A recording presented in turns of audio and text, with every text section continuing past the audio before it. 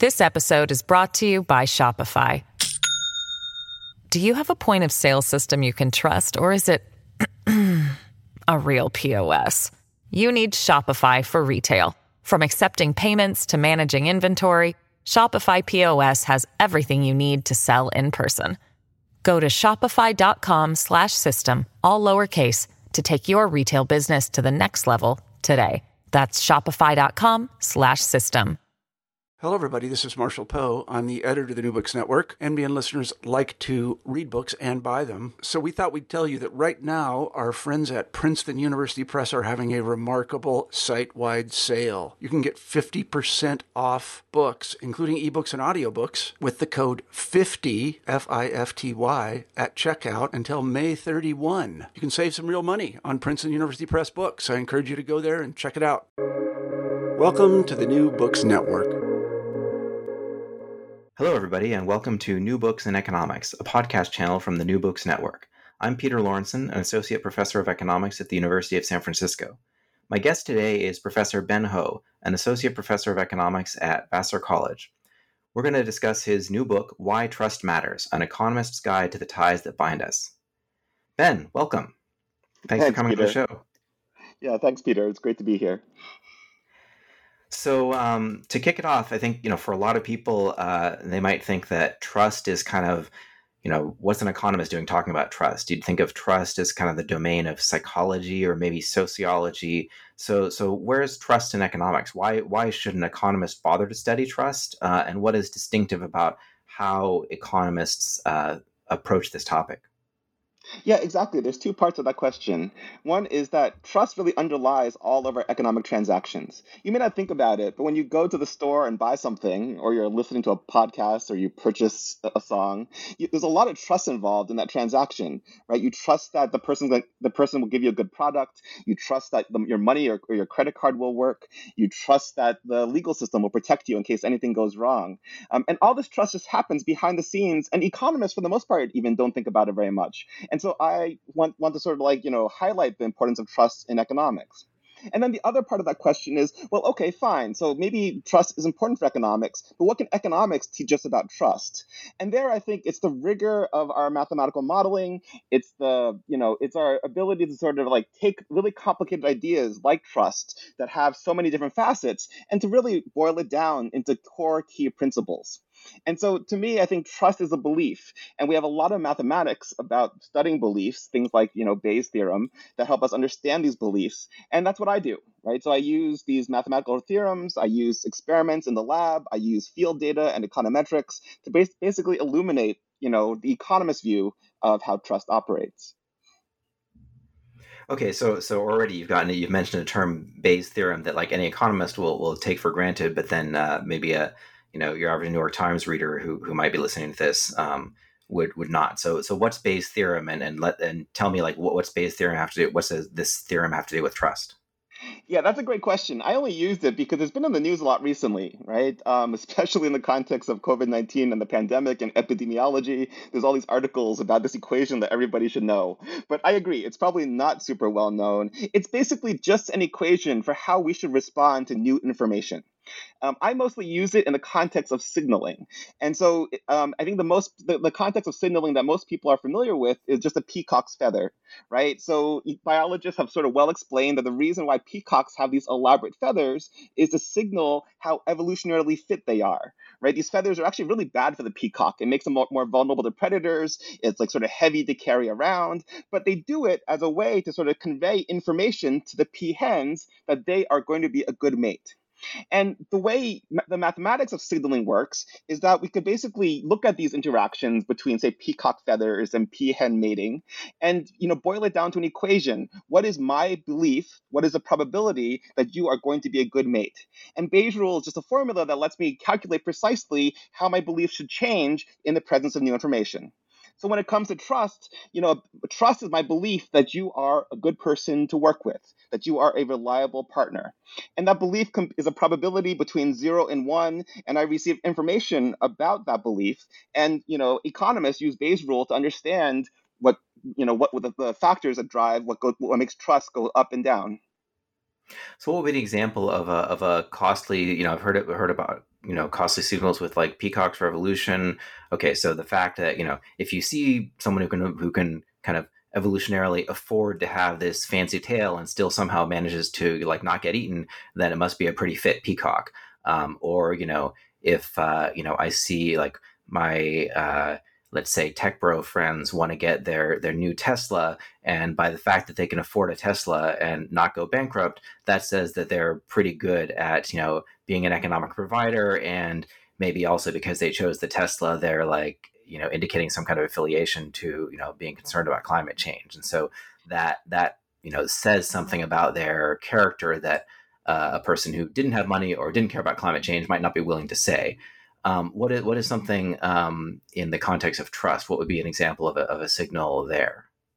Yeah, that's perfect, Peter. The classic example of signaling in economics is exactly like signaling your wealth, right? That goes back to Thorstein Veblen and conspicuous consumption and how we tend to buy things like fancy watches or big houses just to signal just how wealthy we are to other people. For me, I'm interested in how we signal our trustworthiness to other people. And in particular, my area of economics research is how we apologize, right? So an apology happens after trust has been broken because somebody made a mistake, and you apologize to restore trust, to signal that you are indeed a trustworthy person despite the mistakes you've made. And one of the theorems, this was my dissertation, sort of showed that in order for an apology to be effective, it has to be a costly signal, right? That this just goes to standard signaling theory, that in order for a peacock's tail to be effective, it has to be more costly. In order for an apology to be effective, it has to be costly. So a recent experiment I ran along these lines was a study I did with Uber. So Uber has this problem where if an Uber ride you take is late, people are less likely to come back, right? And this costs Uber money. And so they want to know, can an apology restore trust after a late ride? So we did an experiment where for 1.5 million Uber customers that received a late ride, we randomized the kinds of apologies we sent them. And the main finding confirmed what my other studies have said, that, that apology has to be costly. In particular, the most effective apology from Uber was a $5 coupon. And that if Uber just apologized in a cheap way, right, where they just, sort of made an excuse or just didn't really apologize, that actually could do more harm to Uber's reputation, more harm to the trust people have in Uber than no apology at all. Right? So the best apology is one that involves a real cost, and the cost could be tangible, like a coupon, or it could be intangible, like a cost to your reputation. But those are the kinds of costs I study in terms of costs that restore trust.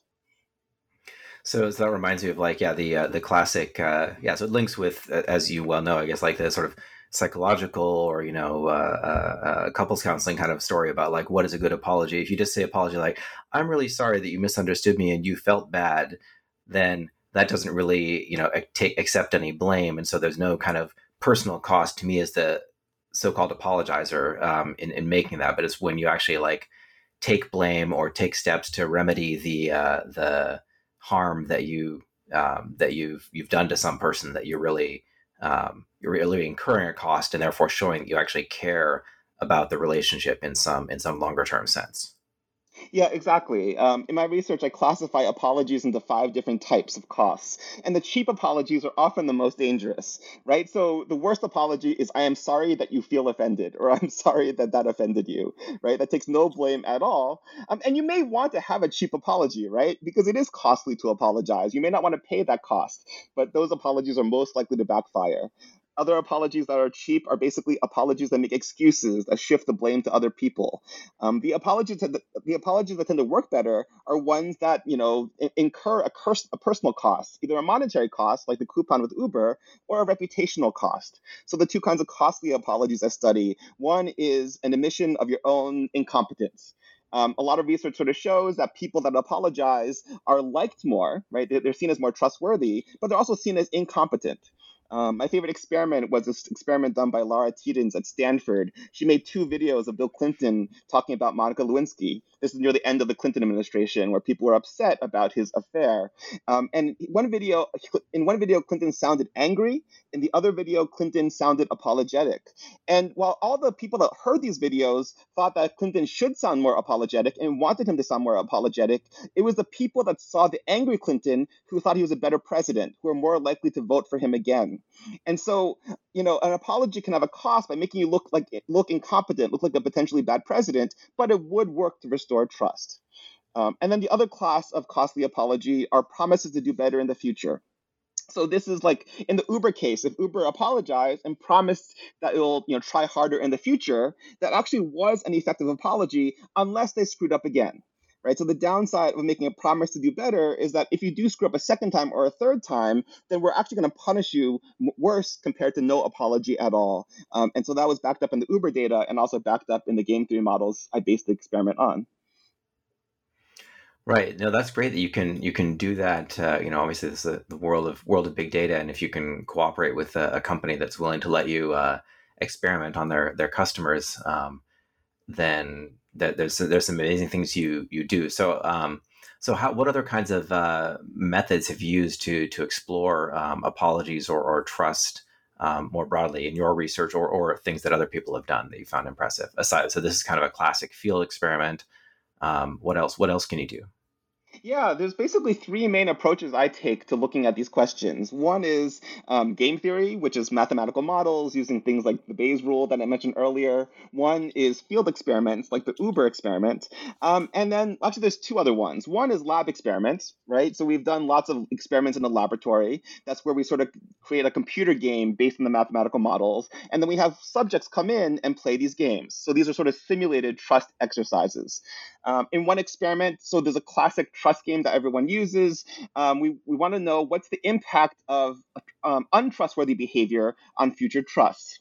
And one thing we find is that untrustworthy behavior takes 3 rounds of trustworthy behavior to cancel it out. Right? That if you do something untrustworthy, you have to be good for 3 times in a row to sort of restore trust after one example of untrustworthy behavior. The other kind of study I do is just econometric studies. These are studies where we look at data that's already out there. One econometric study that I did looks at medical malpractice. So doctors have this thing where they're told not to apologize because an apology opens them up to lawsuits. So I looked at the impact of laws affecting whether an apology can be used in the court of law against doctors. And I found that these laws that encouraged apologies basically reduced the number of lawsuits and made lawsuits settle quicker. And so that is a real world example of how apologies have big economic impacts. A more recent study I did looked at stock market prices, where I looked at what's the impact of a corporate apology after a chemical spill on stock market prices. And there we found actually interesting results. We found that actually the costly apologies were the worst for stock market prices, which sort of makes sense, right? And a costly apology makes the apologizer look incompetent. They have to pay some money. And so that may be good for reputation, but it's bad for, shareholders who cared the most about the firm's competence. Well, but if you don't, you want, I mean, even if you're a company, I guess the idea is you do want people to trust you. So like, the classic example that like a million MBAs have studied is the Johnson & Johnson Tylenol poisoning thing, where I guess the idea is that they responded well. I suppose the question is, did they respond in a way that, said that they screwed up? It seems like you want to convince, like, especially if it's something like, a product quality issue or like a safety issue, then you want it seems like the shareholders should also care. I mean, sometimes, as you know well, like sometimes there's kind of an arbitrary divide maybe between like the shareholders want one thing, but the customers want the other thing. But like, if your customers don't trust you, they're not going to give you any money, and your shareholders won't make any money. So you do have to have the customers on board. So don't apologies help in that dimension? 100%, right? So I often am called to advise companies on how they should apologize for different situations.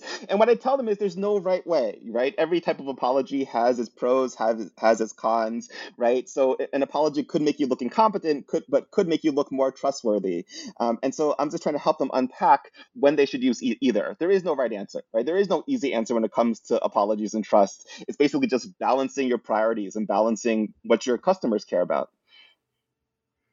Right. Yeah, I guess that's the key in a sense. If there were the easy answer, everyone would choose it, and they wouldn't need a consultant. But the reason that they're perplexed is because there's not an easy solution that will get them everything they want. Although I've heard sometimes that people find economists and their consultants who respond that way kind of annoying, because they're looking for you to like say, here's the right answer, and maybe their MBA consultant will just come in and be like, boom, we got the right answer, we did a study, and then the economist comes in and says, well, on the one hand, on the other hand, and they right. may have a classic complaint about wanting the one-handed economist, right? Yeah, precisely. Yeah, there's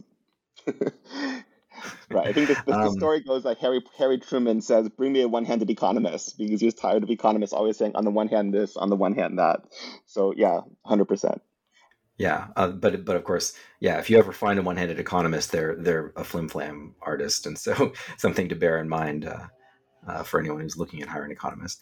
All right, so this was a lot about so this research on apologies that you and I have done is amazing, and a great way to um, you know get more well both the practice illustrates the practical application of it, for obviously malpractice, for companies trying to have maximize shareholder value and keep their customers happy. Uh, but and that's sort of more about the aspect of trust, where I trust you because I think you're a good person. In the jargon, you're a good type, and so that's where the Bayes rule thing comes in. It's sort of like just as we've all been to whatever degree, trying to learn how Bayes' rule works when we think about like, okay, what are the probabilities that you are going to get sick, given that you had this, an infection, and given that you had a vaccination and stuff like that. So we can apply Bayes' rule in that context. So it's like this kind of binary sick or not. And in this case, or what are the odds if I see someone wearing a mask that they've gotten a vaccination? And I think my view perversely is that like if they're wearing a mask, they probably are also showing that they're the kind of person who would also get a vaccination. But Right. which contrary to what you might think. But anyway, that's all about like your type. But what about the other aspect of trust, which is just like, it's not just about picking good people from bad people. Like, everyone's tempted to, cut corners sometimes, or you can't figure out who to trust. So how do we, what are some of the other things in our society we do that help facilitate trust, like all the examples you gave in the beginning? Yeah, actually, there's basically so the theme of the book actually is there's two ways to facilitate trust, right? One is finding the right people who are trustworthy, and the second is building institutions that make trustworthy interactions possible. So the book actually sort of starts with the history of human civilization as a history of how we built institutions to learn to trust one another. So I start sort of in like the African steppe where you have hunter gatherers and they are trying to and they've they've gone out to go hunt, and you've brought down a wildebeest or something, and you're trying to decide who do you want to share that food with. And so ideally you would share the food with someone who would share the food back with you, right? You'd share the food with somebody who's trustworthy. And luckily we're good at keeping track of trustworthiness, right? Our brain has actually evolved to sort of keep track of the trustworthiness of around 150 people. That's called Dunbar's number, but named after an anthropologist named Robin Dunbar, who studies different primate species and finds that like the size of different animal primate groupings is based on the size of the neocortex. And he predicts that humans should basically be able to live in groups of up to 150, mostly because that's the number of people we could determine are trustworthy or not. To get the bigger groupings, we're going to need something else. We're going to need institutions to help us along the way. So I document the rise of different institutions like religion, like rule of law, like merchant guilds. Each of these things builds in rules and norms and systems that makes trustworthy interaction possible, even if you're not sure about the trustworthiness of the other person. Some of this is just ways to identify who's trustworthy and who's not. Others are just systems of punishment and rewards to make trustworthy behavior more likely. And that's where the book goes and sort of looks at how this two-part way of ensuring trust, basically identifying trustworthy people and creating incentives for trustworthy behavior, can be seen in all the institutions we see, in the modern world today. Okay, so why don't you give us an example of one of those and just talk us through it in more detail? Yeah, I think one example that I think is really interesting is thinking about the future of trust and where the future of trust is going. When I started this book, blockchain was like the super hype thing. And the idea of blockchain, if you may not realize this because people talk about blockchain in the context of Bitcoin, but the idea is to basically take things that relied on trust in the past, like banking transactions, and replace them with a computer algorithm to basically make a trustless system, is what they say. And the idea there is to sort of create an institution that doesn't require trusting anybody in particular. It just requires having a system that automatically handles all the transactions for you. So that's an institution that sort of takes care of the trust problem. But the other innovation that's happened in recent years is this thing that's been happening in China called the social credit score system.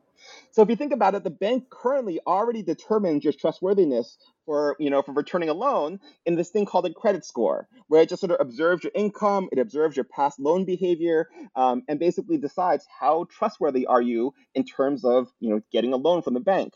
So China has extended this idea to a social credit system where it's going to basically keep track of your trustworthiness based on a whole range of other behaviors in terms of like, do you jaywalk or not? Did you pay off? Are you divorced or not? Did you make your school payments on time? And the idea here is to have a number that can identify just how trustworthy you are and allow you to identify the most trustworthy people. So here are just sort of these two systems, one for identifying the most trustworthy people to interact with, one for sort of creating a system that obviates the need for trust. And we sort of rely on both in today's modern economy. Well, although the Chinese system, which doesn't, as from everyone I've talked to, it doesn't really exist yet in that form. It's more like kind of a speculative, like maybe they'll go in that direction. But there are sort of proxies to it, like Alibaba has a system that looks at just the data they have, right? Because Chinese users are even more profligate than I think American users, in the sense of like just giving up all their data to the large firms and just not worrying about it, or if they do worry about it, they don't not enough that it would stop them from using some of the essential services that they've all gotten used to online. But then that means then they can kind of they have so much digital exhaust or whatever from everyone that they can apply machine learning algorithms, and without even necessarily understanding what it is that they're rewarding or punishing, kind of build up a score of you and find whether you're more or less likely to pay back a loan or make some estimate. I guess that, and so the good side of that is maybe then someone who doesn't have a traditional credit score might be, based on their purchase behavior or whatever it is, someone could I guess, get a sense of their true nature, that maybe they are more likely to be someone who pays back their loans, and they could get credit when they wouldn't otherwise. So sort of addressing a market failure. And then the downside, though, is like you could be sort of liable for who knows what, right? Whatever happened in your background that seems to be correlated in incredibly complex ways with non-payment could be held against you forever.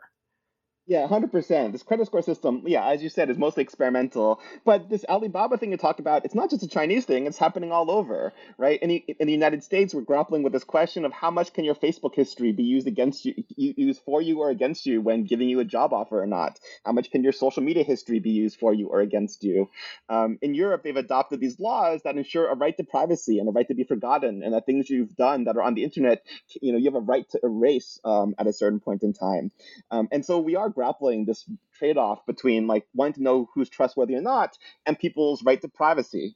I think the reasons why we care about privacy is really interesting, right? I think privacy matters because we want to maintain a sense of personal autonomy, the ability to sort of make decisions without worrying about being watched all the time. But that need for autonomy comes at odds with the need to identify who's trustworthy or not. Yeah, exactly. Like if I think about, right to be forgotten, so that means someone could do something horrible. And then, on the one hand, there's sort of the concerns about cancel culture, but like going in the other extreme where someone can do anything they want and then, have it wiped from the web doesn't seem optimal either. Yeah, it's a trade-off, right? I mean, I think part of what we're worried about is like what happens when people make mistakes, right? What happens when like the image of ourselves on social media is not an accurate reflection of real life? Of course, it's not. And should we allow companies to be basing decisions based on that artificial image? Even if it helps, create better information in some cases, it could also lead to worse decisions in other cases. And society is grappling with how to balance those two things. This episode is brought to you by Shopify. Do you have a point of sale system you can trust, or is it a real POS? You need Shopify for retail. From accepting payments to managing inventory, Shopify POS has everything you need to sell in person. Go to shopify.com/system, all lowercase, to take your retail business to the next level today. That's shopify.com/system. Mm-hmm. So, okay, so you're talking about a lot of institutions that, you're saying the development of the West is all about like building up institutions that allow us to trust more people. But, I think a lot of us have the idea of like, the sort of maybe imaginary good old days, but like, people lived in homogeneous communities where everyone was from their same religious group and the same ethnic group, and everyone knew everybody else. And so, you could leave your door unlocked all the time and, walk into your neighbor's house and borrow a cup of sugar and just tell them later, and like no one would freak out. Like, so that's sort of the classic vision of high trust. So how does that relate to this idea that who's more trusting? Is it modern societies, or is it this kind of traditional world, to the extent that a world like that ever existed? Yeah, there's for sure this issue where diversity, makes trust more difficult. There's lots of, just empirical evidence of that as societies get more diverse, you have just sort of less trust in our communities.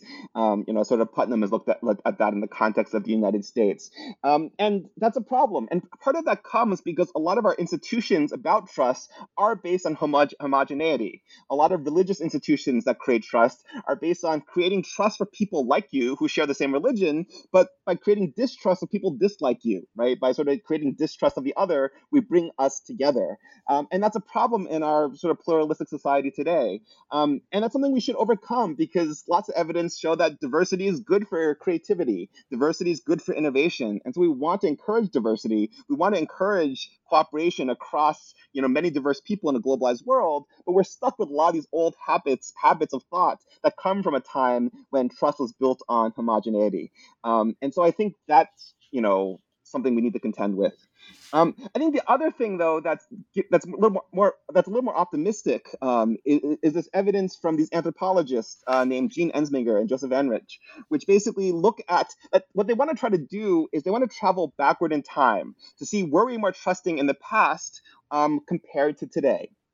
And of course, they don't have a time machine, but what they could do is they visited different societies around the world at different levels of market integration. So they looked at sort of the least market integrated societies. These are hunter-gatherer societies that still exist today. Then they moved to sort of a little more market integrated societies. These are subsistent farmers that maybe interact with the market a bit. And then they moved all the way up to sort of modern US societies that interact with the market a lot. And what they did was they went to these places and they had them play trust games where people, interact with each other, like the kinds of games I run in laboratories to measure trust.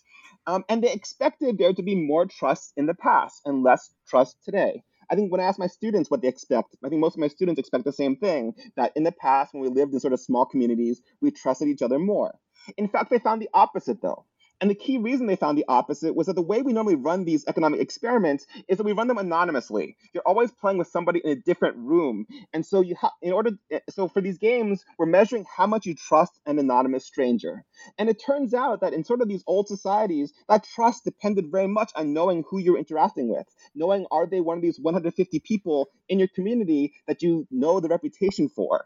And so it turns out that sort of in these hunter-gatherer societies, they weren't very good at anonymous cooperation and anonymous trust, whereas the most cooperative people in their sample was in the US, right? We think of the US as sort of being very individualistic and very sort of not community oriented. But it turns out that we're so used to trusting anonymous people in the United States that when it comes to sort of these anonymous trust games, we do relatively well. And that gives me hope, right? That I think we've developed norms in Western industrialized culture that helps us trust anonymous institutions, that helps us trust, like, the bank machine to keep track of our money, right? It's totally anonymous. There's nobody there, and yet we just trust it to work. And I think and that's sort of the shift from trust being particularized to individual people to being generalized toward institutions as a whole. Yeah, I guess it kind of goes on with the stereotype that people from most other countries have of Americans. Like, we're always smiling and acting like everyone's our friend, and it feels very insincere to them, because like they know you're not really friends with someone if you don't really know them, and maybe you have to have known them for years. But I guess maybe in a sense it is honest, because we are kind of walking around hoping to make a new best buddy sitting next to us at the cafe, or while waiting in line for the bank machine, or all these other things. And so that there's that kind of general openness to cooperating in a sense with anyone who walks in the door.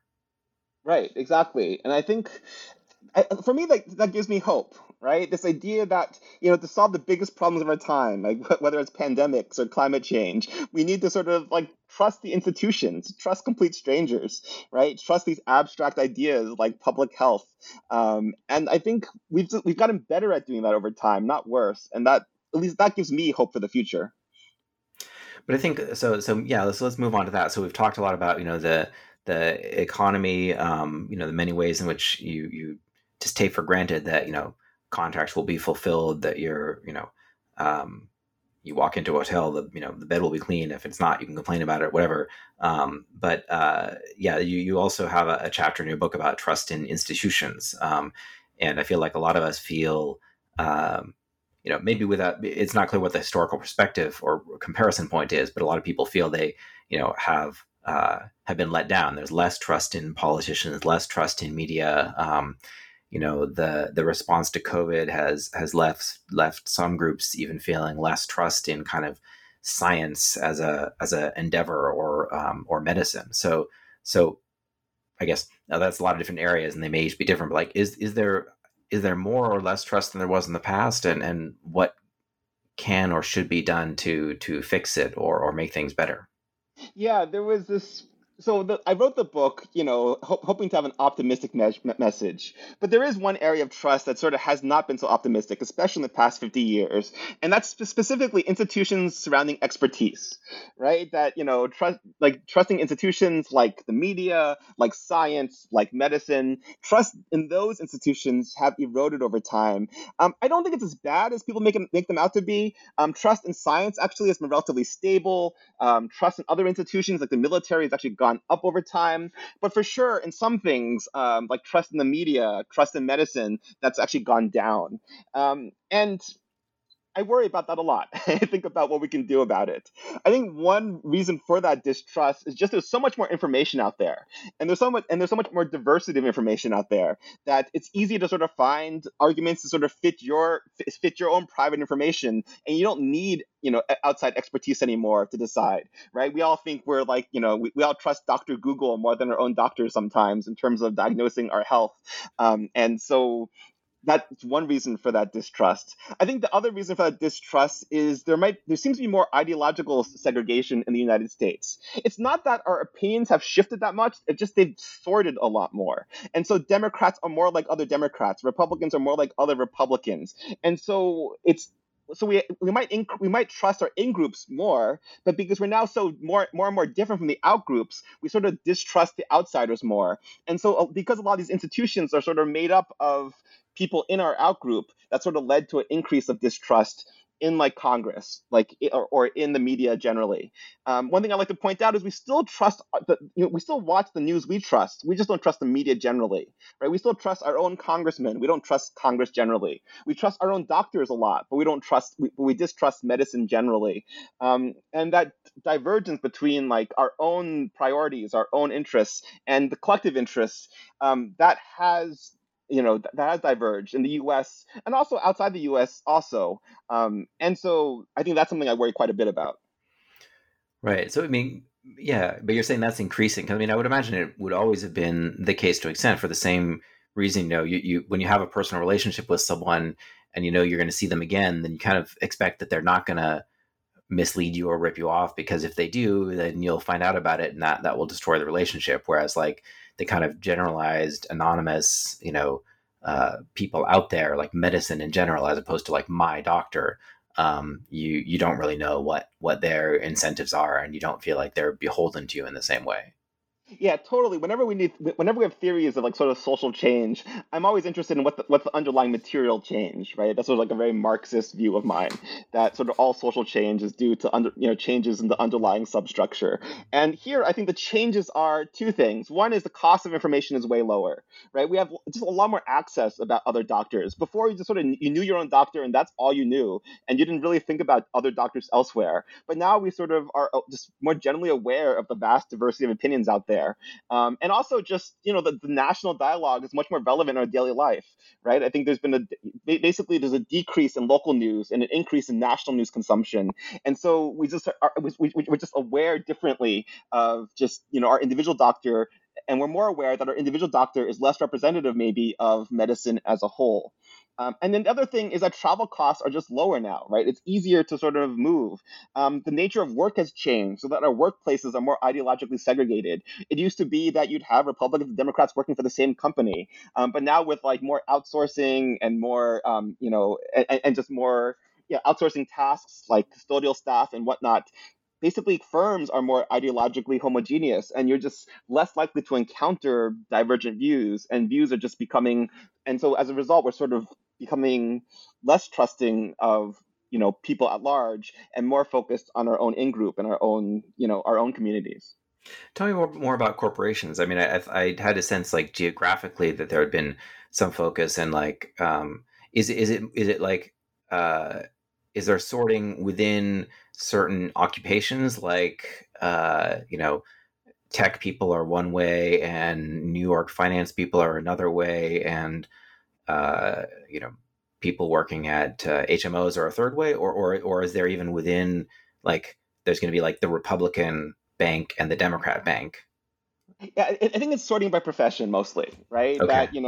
That certain. Well, it's two things. One thing is that we've become educationally more sorted, right? So that the more educated you are, the more likely you are to be Democrat. But also professions have always sort of been, have always lent toward one and the other. And I think what's changed is that the nature of our workplaces have changed, where workplaces have become more specialized, right? I think there was a recent New York Times article comparing Kodak and Apple, and looking at the janitor at Kodak, who was a Kodak employee and worked his way up through the Kodak ranks and sort of did quite well at Kodak, versus the janitor at Apple that worked for, that was outsourced, that was part of some other separate company. So the Apple employees don't really work with that janitor anymore. And so you just sort of have companies that are sort of more sorted by class, more sorted by education, and that just makes them more ideologically homogeneous than they used to be.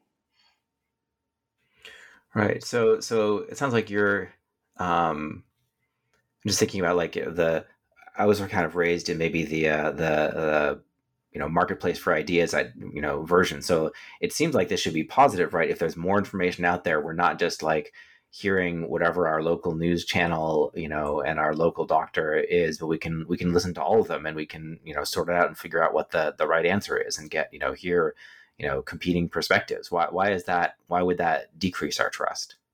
Yeah, I actually think that in general, the internet and information is a good thing. I think people are very much worried about echo chambers that we see online, and yet a lot of the empirical evidence that I've seen recently is that actually we have a pretty heterogeneous diet of sort of social media consumption. That it's not as homogeneous as we think, and so I don't think it's necessarily that all the information out there that is bad per se.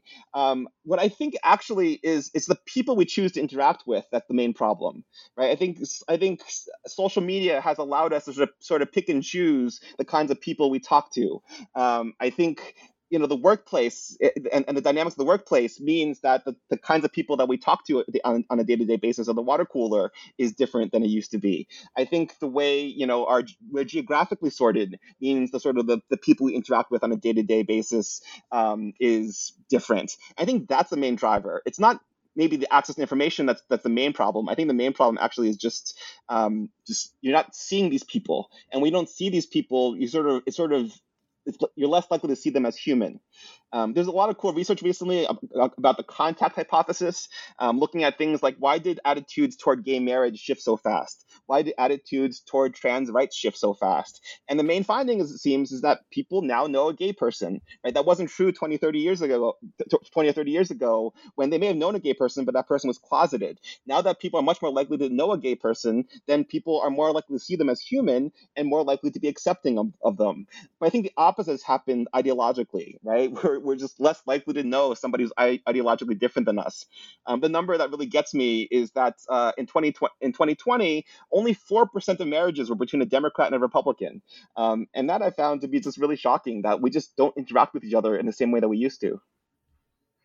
What did it used to be? Not to put you on the spot, but do you remember roughly? I don't know. I think in this particular study, they only had like 4 years of data, and it used to be higher 4 years ago. But I am curious. I don't know what it was before that.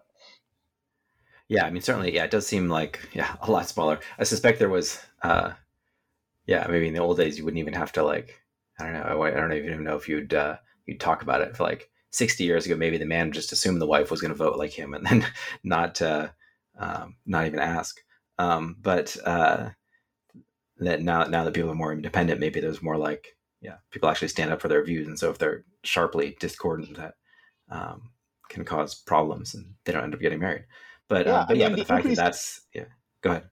No, the increase in sorting, for sure, there's a lot of research on how there's more educational homophily in marriages, right? That it used to be more likely for like a college educated man to marry a high school educated secretary. And, you know, and people find that actually a big source of the increase in inequality in past years is that now a college educated man is more likely to marry a college educated woman. And that sort of concentrates the wealth in fewer people. And I imagine because college education is also correlated with ideology, that also probably that also contributes to concentrating the ideology in different marriages. Huh. Although I guess it doesn't seem like we should be nostalgic for the old days when like the big rich boss would marry the working girl secretary, and like given the power imbalance that would, I think, often existed in those marriages. But yeah, it No, for is. sure, I agree. Yeah, Yeah, I agree. but then even if we say, okay, yeah, you should, yeah, it kind of makes sense to marry. But yeah, on the other hand, it sounds very classist to say you should marry your equal, even if you're only defining that as educational as opposed to like wealth or being nobility or something. If we take it back a few hundred years, Yeah, in yeah. some Anyway, ways, interesting puzzle. yeah, I have nothing. In some ways, ideological sorting's fine, right? You know, people like hanging out with people that are like them. And I think it's great that you could go online now and find people that love the same band as you, or love the same obscure sport, or love the same obscure, art or something. I think all that's great. I just wish we had more institutions that sort of crossed lines. Putnam famously had this thing, had this book called Bowling Alone, where he sort of reminisces about a time when we had bowling leagues that would bring people together from sort of different classes and different ideologies into the same group. And I sort of think that might be useful. I was on this, I testified for this congressional panel on national service. And I think one thing that national service would do really well is if we had mandatory national service, it would be an institution that brought us together. So not saying that every institution should be should bring diverse people together, but it's great when it happens, and we should have more of them. Yeah, I definitely feel like my life has been different from, when I was in, growing up, I was in public school, and, some of the kids there went on to, get PhDs, at least like maybe me and one or two others in my class, but like other kids, just graduated from high school and then, went into military or, became janitors or, went to community college or a variety of different outcomes. And, um, I definitely, could see my future in the sense that I did bond more with the people who were very academic in their orientation, but at least I knew some of the other people. I had them in my classes, and like I understood them as humans and interacted with them. Yeah, and I do feel like there's a lot of my our daily lives now that's much more isolated that way. That was Yeah, interesting. Actually, I was just getting a haircut in my yard. In my yard with masks on, with everyone vaccinated, because that's how paranoid I'm feeling today. But and the our hairdresser, we were talking about the California election, and we were talking about one of the candidates, Caitlyn Jenner, and I guess that's sort of a rare example of someone who does diverge from their community in the sense that Caitlyn is a very diehard Republican who wants to replace Gavin Newsom, and is their entire friend community is trans people who are pretty much very anti-Republican and Democratic. So, but you don't see much of that. You pretty much 99% of the time, if you see someone who's trans or gay, I mean, the good thing is also, I guess, with the internet, those people can form communities, and that's probably part of why there's been more acceptance, because they've been able to like form critical mass and get to know each other and feel comfortable then revealing their views and experiences to the world. But then you get this this homogeneity, so someone like Caitlyn Jenner really stands out as an exception. Yeah, I love seeing that. People that defy stereotypes like that. I think we should have more of that. And I think that there probably are more people like that, and some of them are just afraid to show it, right? I think, we have this pressure for conformity, which makes sense, right? Because, like I said, a lot of trust comes from conformity. One thing in particular I worry about is there's all this research that shows that, one reason why we have so much outrage is because outrage builds trust, right? And that if, and this maybe performative outrage we sort of see is important to people because it helps get people who are like-minded to trust them. And the worry is that you get people sort of just like, performing outrage as a way to build trust, even if they don't really believe it. And you sort of like hide the diversity of opinion that underlies it just because we're in this equilibrium where, it's necessary to sort of show how outraged you are all the time. Right. And you have to show that you're outraged about the correct things to the correct people. Yeah, right, exactly. It's tricky. So one last thing, a little bit on a slightly different topic. I was noticing, as you in the book, so you talked at the start a lot about your own research on apologies, but like you're really trying to synthesize a lot of different studies there, and that's a great aspect of the book. Why I'm going to assign it for one of my classes this fall, because I think it just gives a quick overview of a lot of different things going on in behavioral economics, institutional economics, and kind of ties them together in a coherent way. But one of the things you do tie together there is you mentioned a lot of psychology lab studies, and I can't speak to any of the ones that you cited specifically, but I've been hearing a lot about the reproducibility crisis in psychology. Right, the worry is that professors take groups of college students in labs and then just keep running experiments on them until they get something, kind of rolling the dice until they get something that has statistical significance, or they change, measure 50 different outcome variables and interaction terms and all this stuff until they get an answer that again would be statistically legitimate if that was the only test they've been running, and then they can go publish it. So how did you think about that as you went through trying to synthesize and like say, okay, here's what we know about trust, when so many of these well-known studies have been challenged in various ways, or at least had suspicion cast on them? Yeah, I think the replication crisis, which started in psychology, right, but I think it's pervasive everywhere. So the replication crisis, as you mentioned, is this realization that a lot of like the most well-known studies in psychology, but other disciplines, just can't be replicated.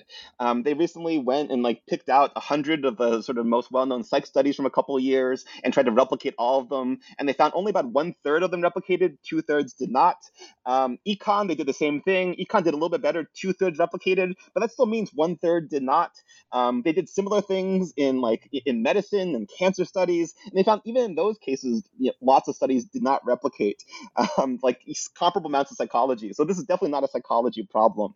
I think one way is that you have to look at the whole literature.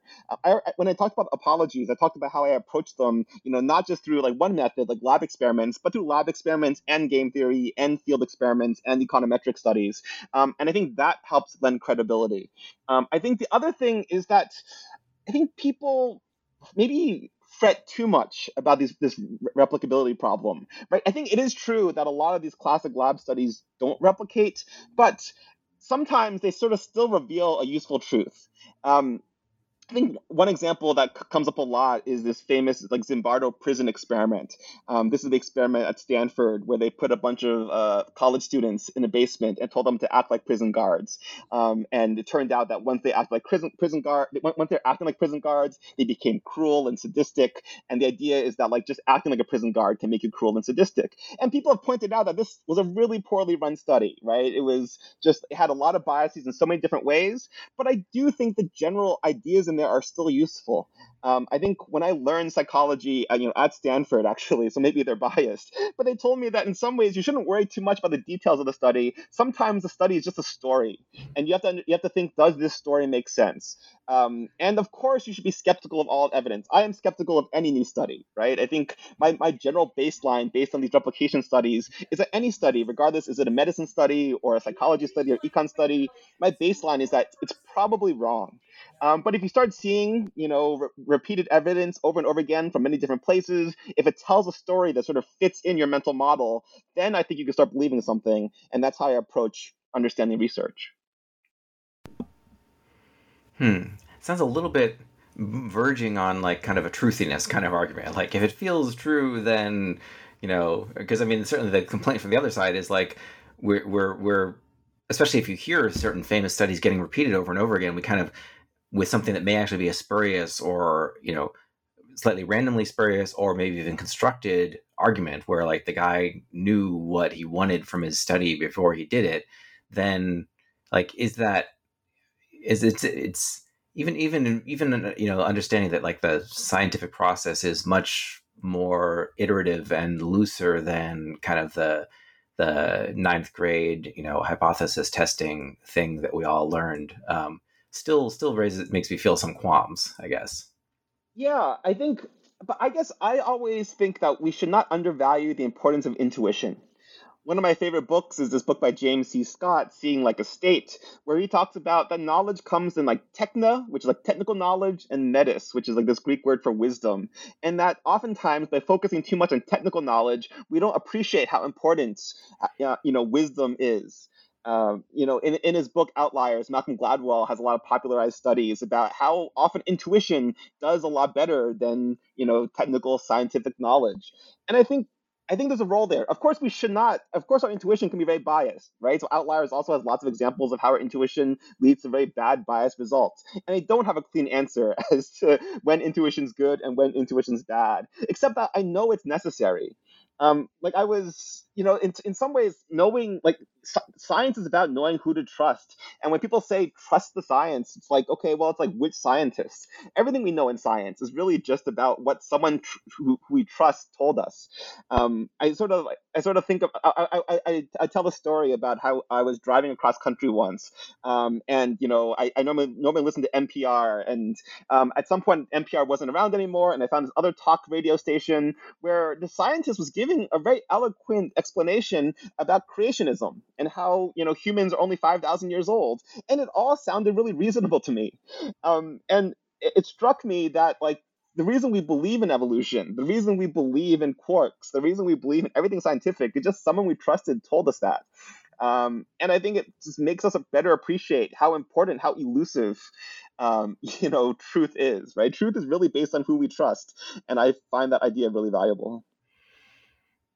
Yeah. I often think about that when people talk about ad hominem arguments. It's like, there's just so many things where like I trust the argument not because I have time to like dig into the studies or let alone the whole literature and the methodology, especially if it's like outside of social science where I lack training, So yeah, it really is going to come down to like, I guess it's a person at a famous institution who, has not had any lawsuits against them or, had their papers kicked out of the major journals. So probably it's legit. So I guess I've, just got to go with it, but it's very much, it's the reverse of ad hominem. By the same token, like if you tell me that person's bad or sneaky or whatever, then if I don't trust them, I'm probably not going to trust the things that, the arguments that they made, even if those arguments seem plausible as far as I can tell.